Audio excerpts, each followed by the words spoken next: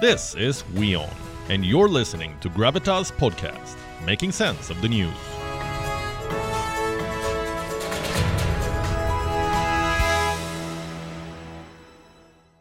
Thankfully, the tensions in Gaza are easing for now, but that's not the case around Taiwan. Chinese aggression is now being called the new normal there. The situation is getting worse. China is simulating an attack on the island. Sailing in these waters so close to the treasure island of our motherland, we are deeply aware of our great responsibility and glorious mission. Now, the morale of all officers and soldiers on board the ship is high. Upon receiving the order, we will definitely fulfill our mission. What mission are they on? The mission to take Taiwan. The PLA held bombing drills yesterday. Dozens of Chinese jets were dispatched. They flew close to Taiwan. What is their mission? To practice bombing raids and missile attacks on Taiwan. Last week, Beijing began a campaign to punish Taiwan. This is after U.S. House Speaker Nancy Pelosi visited Taipei. China's response was a series of targeted military operations. They were supposed to have ended by now, but they haven't. China has decided to extend its military drills. We will firmly safeguard China's sovereignty and territorial integrity, resolutely contain the U.S. efforts to use Taiwan to suppress China, and firmly smash the Taiwan authorities' illusion of gaining independence through the U.S. At the same time, China is also upholding international law and the basic norms of international relations, stipulated in the UN Charter of Non-Interference in Internal Affairs. So what is China up to? More military provocations. The PLA's Eastern Theatre Command has issued a statement. This is the theatre that is responsible for Taiwan. So what did their statement say?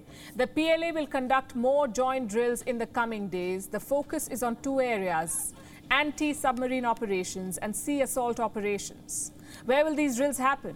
China has not shared the details. For how long will these drills continue? Again, silence from Beijing. So for now, the PLA will stay in the Taiwan Strait. That's all that we know. It has encircled the island.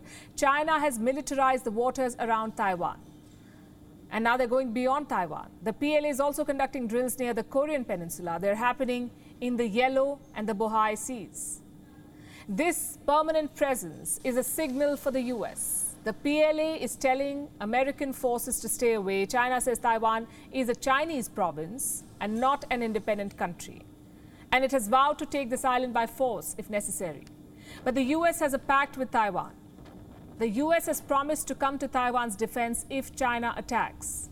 And Nancy Pelosi's visit was meant to underline that commitment. It has resulted in an escalation.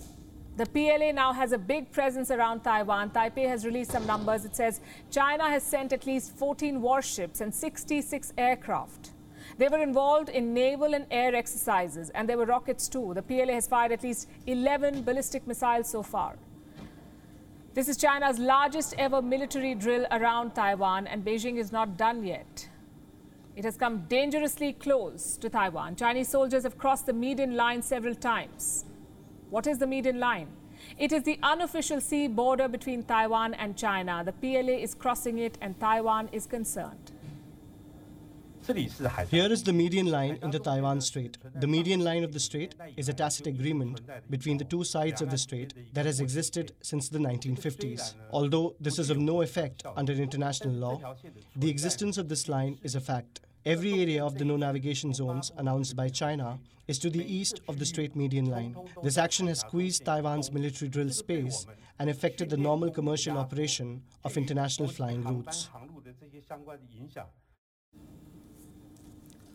So Beijing is squeezing Taiwan. How is Taipei responding? By upping its defenses. Taiwan's military has issued an alert. Taiwanese ships have been deployed to protect the island. They've also activated a missile system. The world is watching and making dire predictions. The U.S. says China could use force.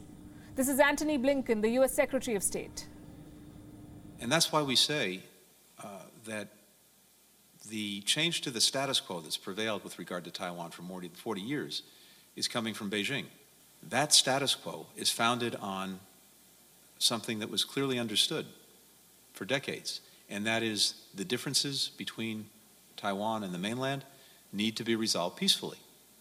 And what we've seen China do over the last few years is move away from a peaceful resolution of differences to doing so coercively and potentially forcefully.